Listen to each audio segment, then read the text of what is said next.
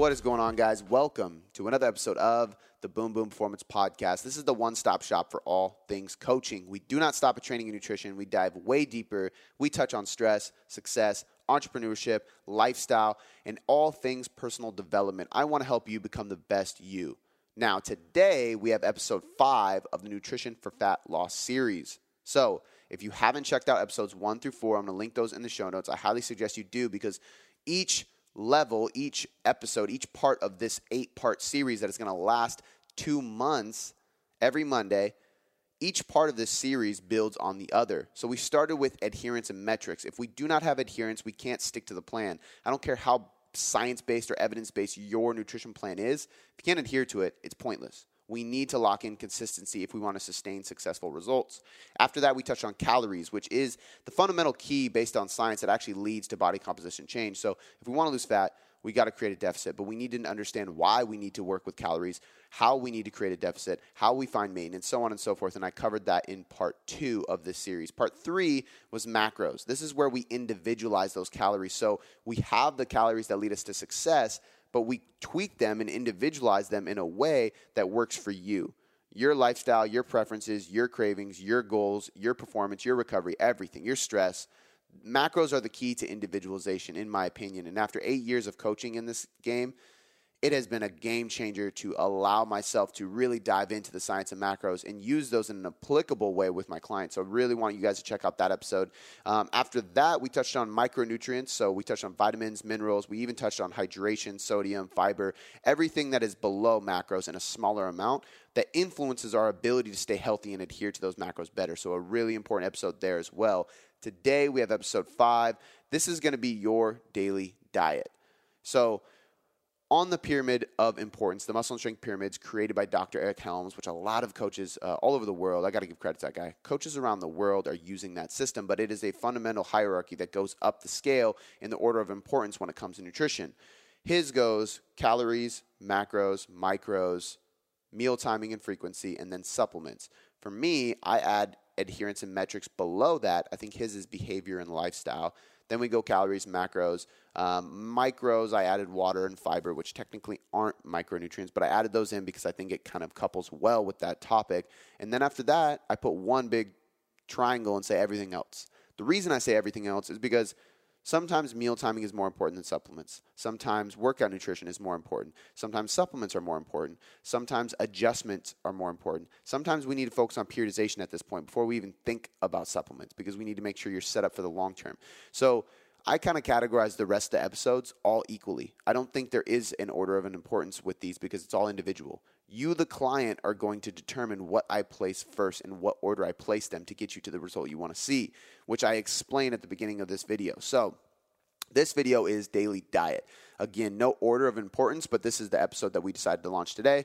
Episode 5 is going to be all about creating your daily meals. So taking all the information that we have laid out with adherence and metrics, calories, macros, and micros, and then kind of utilizing it in a way that makes sense on a 24-hour period. How do you set up your meals? What do you do with your meals? How do you change workout nutrition? Where do you place protein? Where do you place carbs? Where do you place fat? Do you need to worry about where you place them?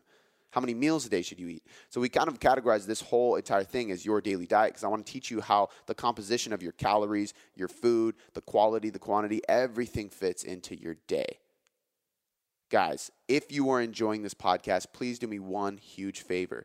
Go leave us a 5-star rating and review on iTunes. That makes us grow in iTunes. That's really how we reach more people and how we get more downloads, which is great. But the other best way, which is probably even more fantastic, is not any marketing scheme or anything like that. It's simply word of mouth. So if you are enjoying this, if this is helping you in any way, and you like this 8-part series, please head over to Instagram or Facebook.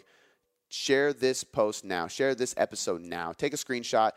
Link it, do whatever you can to just get the word out there, and tag myself, Cody.boomboom on Instagram, Cody Boom Boom McBroom on Facebook. I want to see who's watching it, who's listening to it, so I can help you more, so I can thank you for sharing it, so I can thank you for listening to it and spending your time with me to educate better on nutrition for fat loss. All right, guys, no more ranting. I promise we're going to get right onto this episode 5 of the Nutrition for Fat Loss series. This is episode 5 of the Nutrition for Fat Loss series. Today we're talking about your daily diet, which is probably not what some people expected the title to be. And the reason I say that is because we've been basing a lot of what we do off of the muscle and strength pyramid that Dr. Eric Helms created. This is kind of like our foundation. I've mentioned it in every video because I got to give the man credit. He's a genius for creating this, and it kind of gave us some kind of baseline or foundation to base a lot of our coaching principles off of. The pyramid starts with adherence and lifestyle for him. For me, it's adherence and metrics. We already did this in episode 1. If you have not watched that, go watch that. That is the most important video to watch out of all of these. The reason it's the most important is because if you can't adhere to it, you can't stay consistent. If you don't have metrics, you can't consistently see what's working and what's not working. Therefore, you don't know what to adjust, how to adjust, and how to continue seeing progress. So that's the most important video. We covered that before we even get into the pyramid. Then we touched on calories, then we touched on macros, then we touched on micros, hydration, fiber, vitamins and minerals, things like that. The reason it goes in this order is because those are going to be the biggest influencers for body composition change. We're talking about fat loss here. So we need to keep it in this order. Now, he has a couple other tiers on this: meal timing, nutrient frequency, supplements, so on and so forth. I cap it at one last little thing on the pyramid, one last level, and I just say the rest. This is everything else. So the next 4 videos, including this one, is everything else. I don't like to put any of these things in a chronological order because for every individual, they're going to come in at a different level of importance. And what I mean by that is, for somebody watching this video, meal timing and frequency might be the thing they need to focus on next. For others, it might be supplements.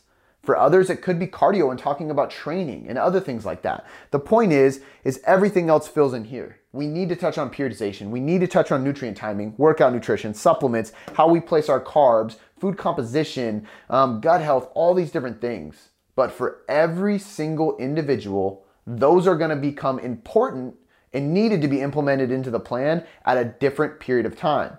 So for me to put them in an order of importance doesn't seem fair. It doesn't seem right. The right method in an individualized coaching setting, which is what we do at Boom Boom Performance, is to make sure that we are giving people what they need when they need it. So I'm categorizing this as the rest, but the first thing we're going to cover in the rest, again, episode 5 through 8, nothing is more important than the other. They're all equally important and fall into this category. We're going to cover your daily diet today. And what I mean by this is, how are you setting up your food? We touched on metrics and adherence. We touched on calories. We touched on macros. We know what micros are, what vitamins and minerals, and what whole foods you should be eating. What do we do with all this? How do we set it up in our day? That's what we're going to talk about today. Determining your meal frequency is the first thing we're going to talk about. The number one most important thing to remember with your frequency of meals, which means how many meals per day are you eating, whether you're eating 3 meals or 6 meals, the number one important thing, you probably guessed it, adherence. What you can follow. They've done countless studies all the way up to, I want to say even close to 16 meals a day, which I don't know how they did it, but we're classifying a meal, by the way, as a feeding. So if you have a protein shake, that's a meal. You're consuming calories. That is a nutrient feeding session. What we're doing here is we're splitting those up into a certain amount of meals. And in the research, what they show is whether you have 1 meal, 2 meals, 3 meals, 5 meals, 6 meals, 12 meals, it does not matter. If calories and macros are equated for and controlled, the amount of meals you eat in a single day has no serious impact on the results you see. Now, that's based on research, usually not in trained individuals, usually sedentary, just average individuals. And that's usually with everything controlled. But we got to remember that things like adhering to the meal, your schedule, your work, your stress, your lifestyle, when your training is placed, those things do affect how our meals sit. And that's why we're going to talk about those aspects later. Those things will dictate your meal frequency. And the reason I'm saying that or pre-framing it this way is because if you say, well, you know, science says it doesn't matter if I eat 2 meals or 6 meals, I'm just going to go against the grain and eat 2 meals just to prove it. But you work out first thing in the morning. Now you have shitty performance in the gym. You're not building as much muscle. You're not recovering as well. Your thyroid and cortisol is going up. Your thyroid's a little more stressed out. Now we're getting poorer results over the long period of time, which most studies done are like 8 to 12 weeks. Very rarely do we see studies for 16 to 24 weeks, for example. Now you're putting yourself in a bad place because you're trying to prove that you can eat 2 meals a day and get away with it. I would go on the margin of error to say somewhere in the middle. 3 meals is okay, 6 meals is okay, let's stick to 4 to 5. In my experience working with thousands of people over the last 7 to 8 years, 4 to 5 meals per day seems to work the best across the board. Gives you enough time to eat enough protein. It makes sure that you're not under eating. It allows you to not overeat because you have too many meals. It's not a burden to eat 4 or 5 meals a day. Your workouts are fueled. It just seems to be the best way to go. Now, again, if your calories and macros are equated for, it's not going to be a bad thing if you eat 3 meals a day. So if you're watching this and you think, I can't adhere to 4 meals, I'm so busy, I train in the afternoon anyway, eat 3 meals a day. You'll be totally fine. If you eat 3 meals and a snack, I'm classifying that as 4 meals a day. And I'm going to show you how to make those more balanced and beneficial. But my point with this is we need to determine your meal frequency first. Figure out what you can adhere to, figure out what your training and lifestyle allows you to do on a consistent basis and plan for, and stick to that. The second thing is going to be meal timing, and this is determining meal timing. These are going to go together, and I'm going to tie them together here in a sec. Meal timing is when you're placing those meals. It doesn't matter too much when these meals are, as long as we're spreading them out enough where digestion, bloat, things like that are controlled and not making you feel uncomfortable.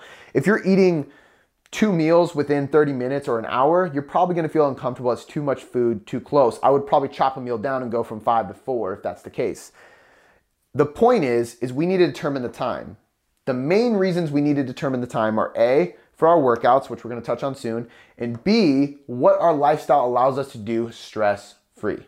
So look at your schedule. When do you have a break from work? When do you have a break from the kids? When can you actually sit down and cook a meal? Can you eat a few hours before bed so you don't have food churning and digesting right when you go lay down and get acid reflux? There's a lot of things that determine meal timing, but again, there's no eat within 3 hours of waking up, eat at 12 and 5 p.m., avoid carbs after 7 p.m. All those things are myths. They do not matter because calories at the end of the day are what determine fat loss. Meal timing is an adherence tool, and it's a way to recover and perform better in your workouts, which again, we'll touch on soon. But my point being here, meal frequency and meal timing are 2 ways to tweak and adhere better to your plan. They are tools and methods to allow you as an individual to adhere better to your nutrition plan, to your caloric intake. The thing I want to tie these together with is if these things stay the same over time, you are going to see better fat loss results. And I say that with confidence because number one, if I know that I'm eating 4 meals a day and I'm eating at 7, 11, 3, and then 7 p.m. Those are my meal times. I'm eating 4 meals a day. I eat at the same time of day, give or take an hour, but within the hour, if I know that, it's going to be a lot more likely that I'm consistent and adhere to that plan.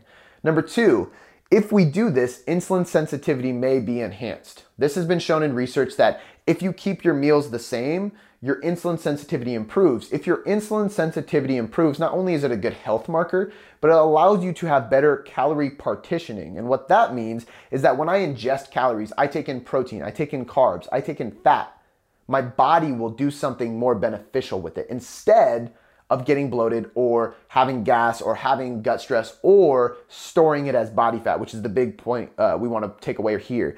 Having good insulin sensitivity allows me to take in carbohydrates and store them as muscle glycogen. So I feel full, pumped, and have a better workout. I recover better. And again, I don't gain body fat. I'm utilizing my carbs better. This happens over time as we keep our regimen the same. It's a really big thing to point out. And I believe there's no really hard data as to why this is occurring. But what I would believe or make the assumption that is happening is that as you get your body gets used to fuel coming in at certain times, it can adjust its energy systems, its digestive systems, its body clock, and all these different things, which are highly regulated from food, our sleep, everything, hormones. All these systems can regulate better and adapt to what you're giving it because it knows, the body knows now, I eat at this time, this time, this time, and this time. And it improves its insulin sensitivity and usually leads to better results. The other thing, and I do not have a good explanation for this, but research has shown that energy expenditure increases as well. Just from dialing in our meal frequency and meal timing, just from looking at these 2 things, setting them in stone and following that plan consistently, you expend more energy, which means you're burning more calories on a regular basis. That's a really good thing. We want to burn calories. That's the whole point of this fat loss argument, this fat loss debate, and this goal. So if we can lock in our frequency and lock in our meal timing and we can stay consistent with it, our body begins to burn more calories on a regular basis. Is that from the thermic effect of food through digestion? Is that from our body, again, getting used to this fuel and being more energized so we fidget more, have better NEAT, and we can utilize our energy better? Who knows? Could be all of the above, could be one single thing. Doesn't really matter. The reality is that it happens, and we want to achieve that. The best way to achieve that is to lock these two things in for your adherence, your preference, your lifestyle. The next thing we're going to touch on, protein 3 to 4 times throughout the day. This could actually go to 3 to 6 times. Essentially what this is going to be is however many meals you're eating, you want to have protein every meal, but they should be 3 to 4 hours apart. That's about the right time for protein synthesis. We could even stretch that to 3 to 5 hours apart. But every time we train or ingest protein, muscle protein synthesis happens in our body. This is the anabolic response we want our body to experience to grow. Even if our goal is fat loss, we want this occurring. If this occurs during a fat loss phase, we might not actually grow more muscle because we're in a calorie deficit, but we will maintain muscle in performance and a lot of our hormones, especially guys with testosterone and things like that, much better on a cut. See, one of the most difficult things to do during a fat loss phase is to actually maintain muscle mass during a cut. That's why bodybuilders are so specific with their methods. They need to get on stage as lean as possible with as much muscle left as possible. But during that prep, they are purposely putting themselves in a catabolic state, which is the state of breaking down muscle tissue. It becomes a very difficult game. So the best thing you can do to save muscle while you cut, save performance and strength while you cut and lose fat, is to eat protein with every single meal and eat it every 3 to 5 hours. So now we know how to space our meals out. That usually is going to help digestion as well, keeping the meals that far apart, but it's also going to keep protein synthesis at a high rate. We kind of have this drip of an anabolic response going on throughout our day to keep recovery and muscle full and ready to grow or maintain. The other point here, protein is the most satiating nutrient. I touched on this with macros. We have a higher percentage of our calories usually coming from protein because we need it. It's an essential nutrient, but also it's the most satiating nutrient. And what that means is we're going to stay more full throughout the day, especially on a cut when we're in a calorie deficit, eating less food if we have a high amount of protein. What's the best way to utilize that protein to make sure we stay full throughout the day? Which is one of the biggest things, biggest issues or struggles people have with a diet is I'm hungry all the time. Eat protein with every meal and eat a good bolus of it. The muscle protein synthetic response, that MPS response that we get, usually happens from a minimum of 20 grams of protein per feeding, meaning you need at least 20 grams in a single session of good protein. Usually that doesn't mean plant-based protein because the leucine and the amino acid profile of a plant isn't as anabolic or beneficial to muscle protein synthesis as something like dairy or whey or eggs or meat. Those animal sources have a higher leucine count, and that's going to help that muscle protein synthesis. But we need at least 20 grams from an animal resource to spike that MPS response. And it kind of goes up on a scale till about 45 grams. But it's also a bell curve. It's kind of dependent on your body weight. So the lighter you are, the closer you can fall to that 20 to 25 gram. The heavier you are, the closer you can fall to that 40 to 45 grams of protein per meal. But we want to do that every 3 to 5 hours, and we want to have that much protein each meal. It's going to keep us full on a diet, keep us maintaining, so on and so forth. So that's the next big point, protein in every single meal. We don't need to perfectly spread fats and carbs throughout the day, but we do need to spread out protein really well.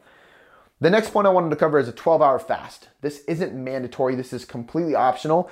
But if we're going to do any kind of intermittent fasting, this is the type of intermittent fasting I like. It's only 12 hours, which makes it pretty easy. My last meal or feeding was at 7 p.m. I can eat breakfast at 7 a.m. That's a really easy thing to do, but it's 50% of our day. When we take out 50% of our day from eating, we are allowing our gut, our digestive tract to have a break. Every time we eat, blood flow goes to the gut. Our gut has to do work.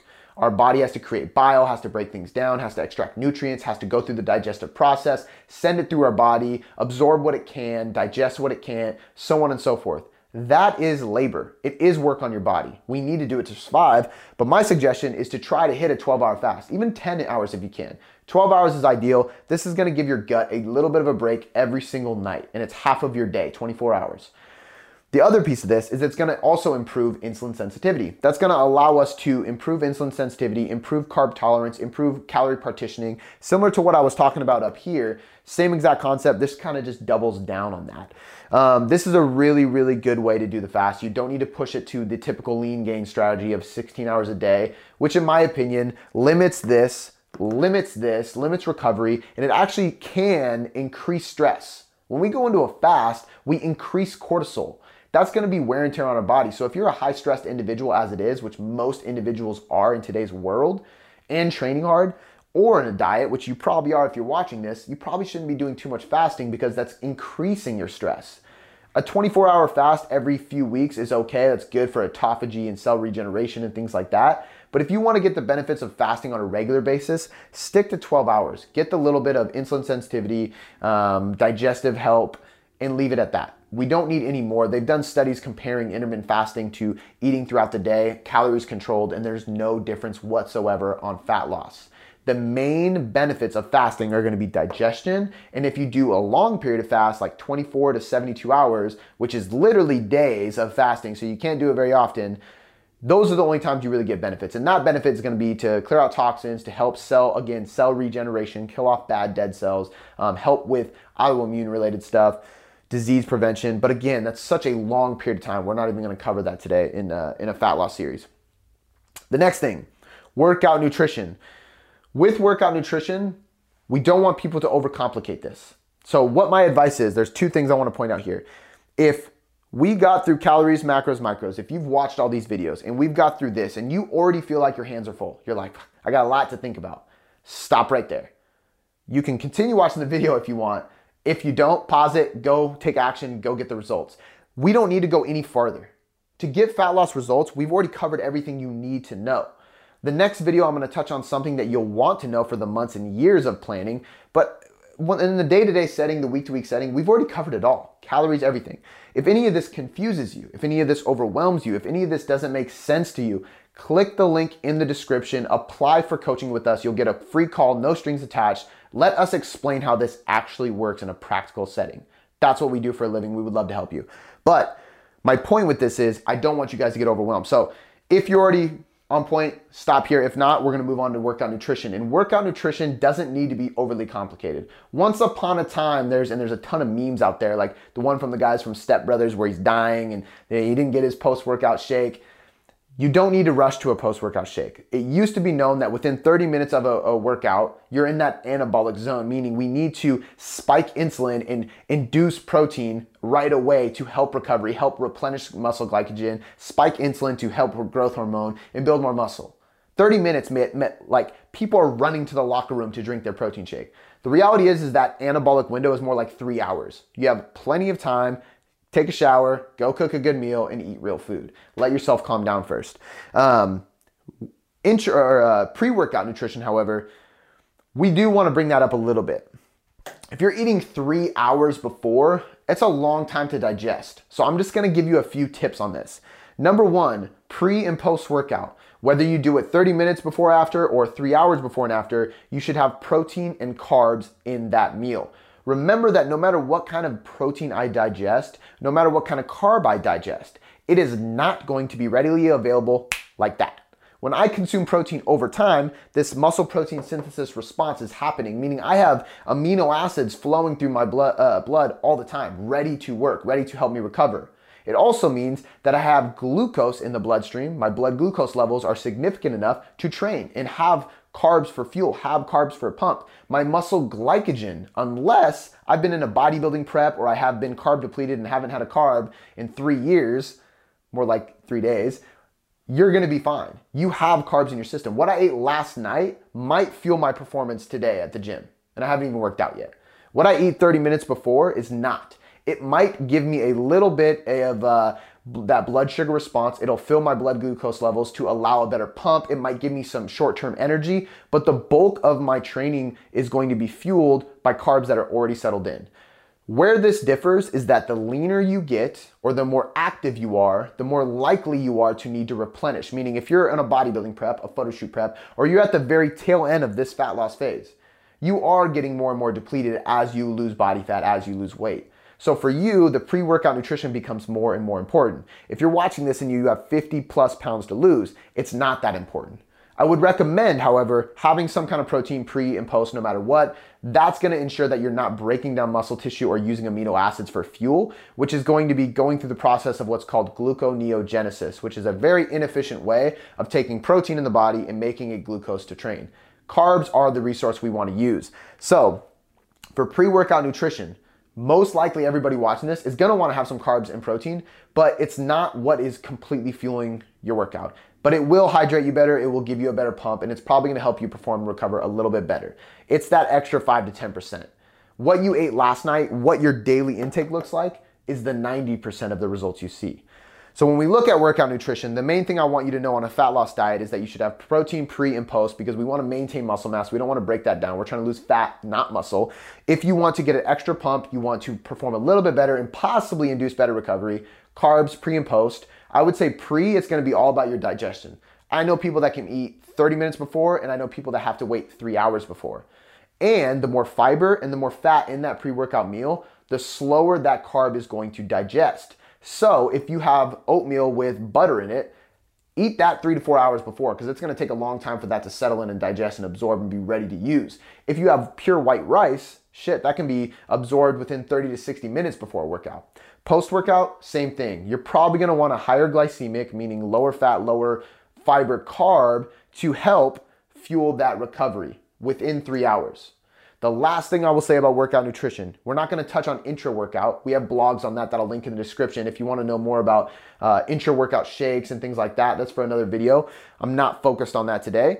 The last thing I will say about workout nutrition is that as we go into this topic, we need to remember that if we're looking at training as a modality, the more intense we get, the more likely we need to shorten that window. And what I mean by that is if I'm a CrossFit athlete, I'm doing very explosive, very high rep, very stressful movements, meaning cortisol is going to go up. It's natural. When I have to run from a saber-toothed tiger in the caveman days, cortisol goes up, adrenaline kicks in, I can sprint. When I go to lift a barbell over my head, when I go to squat heavy weight, cortisol kicks up, adrenaline kicks in, I can squat. We want that. But we don't want that to consistently last throughout the day. If your cortisol goes up for training and it just stays up because you never spike insulin with food after your workout, you're going to have consistently high cortisol levels, which leads to more stress, less recovery, poorer results in the long term. So for the intense individual who is training really, really hard, sometimes it can be beneficial to, after your training, try to get to a carb source, ideally with protein. This could be a shake with a banana in it. It could be a shake with highly branched cyclic dextrin in here. We're not trying to stimulate a ton of growth. We're trying to spike insulin, which has an inverse relationship with cortisol. When we do that, cortisol drops down. We can get into the parasympathetic mode of our nervous system, rest and digest, rest and recover. We can actually recover better. And then when we go to get that post-workout meal, we probably digest it easier as well. So that's my last thing on that. These two last things, carb placement. This is dependent on the individual. If we're in a gaining phase, we're gonna have carbs in every meal. We need to eat more carbs and we're probably gonna space them out for better digestion. If we're in a fat loss phase and we have room to do it, we're probably gonna space them out pretty evenly. Everybody kind of has their digestibility threshold. I know for me, I can eat 40 grams a meal of carbs and I'm totally fine. After a workout, like 100, but if it's a random meal and I eat 80 to 100 grams of carbs in a single setting, I feel really bloated. If I'm really bloated, something is not working right. Digestion, absorption, carb tolerance, carb partitioning, that's not working properly. So we want to avoid bloat. So if you're somebody that needs to stay in that 30 to 50 range, space out your carbs throughout the day. If you don't notice anything, or during a fat loss diet, you're at a lower carb tolerance, I would personally recommend you placing your carbs around your workout in one half of the day. We call this carb bunching. That means pre and post workout I have carbs and maybe one other meal, but what that leaves is half of my day without carbs. What this also does is it keeps us from having this constant insulin spike, which if our calories are equated is somewhat irrelevant. However, if we can control insulin a little bit better, we might stay in that mode of fat burning a little bit better, and insulin sensitivity is gonna be highest around our workout. So why wouldn't we put our carbs around the training session?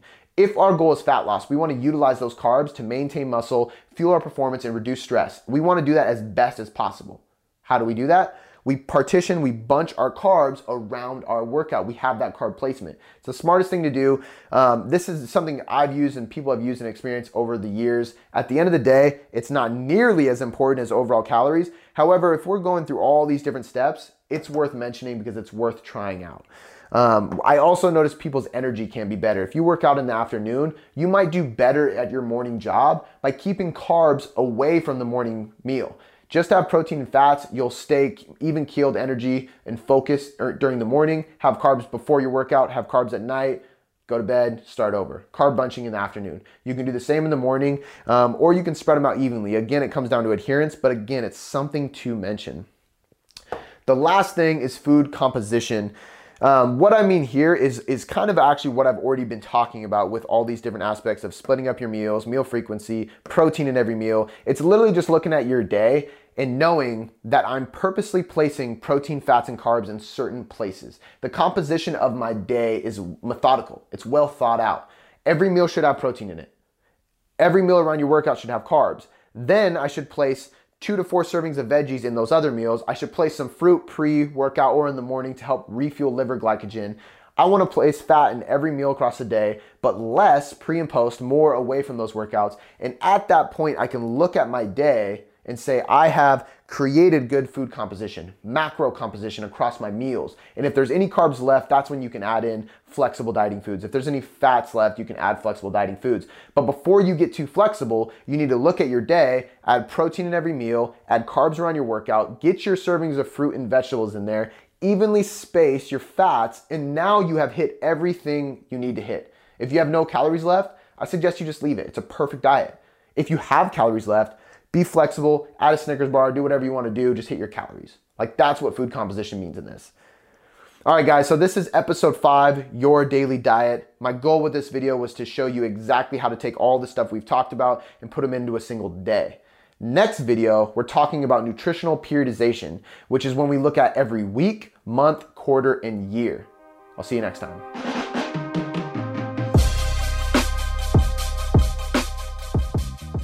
Before I let you go, I just want to say thanks. I seriously appreciate you spending this last hour or so with me, educating yourself to get better results. It still humbles me to this day that people around the world literally have me in their headphones or their speakers just to learn. It's so empowering, and because of that, I have 3 quick things for you. The first one is a personal favor.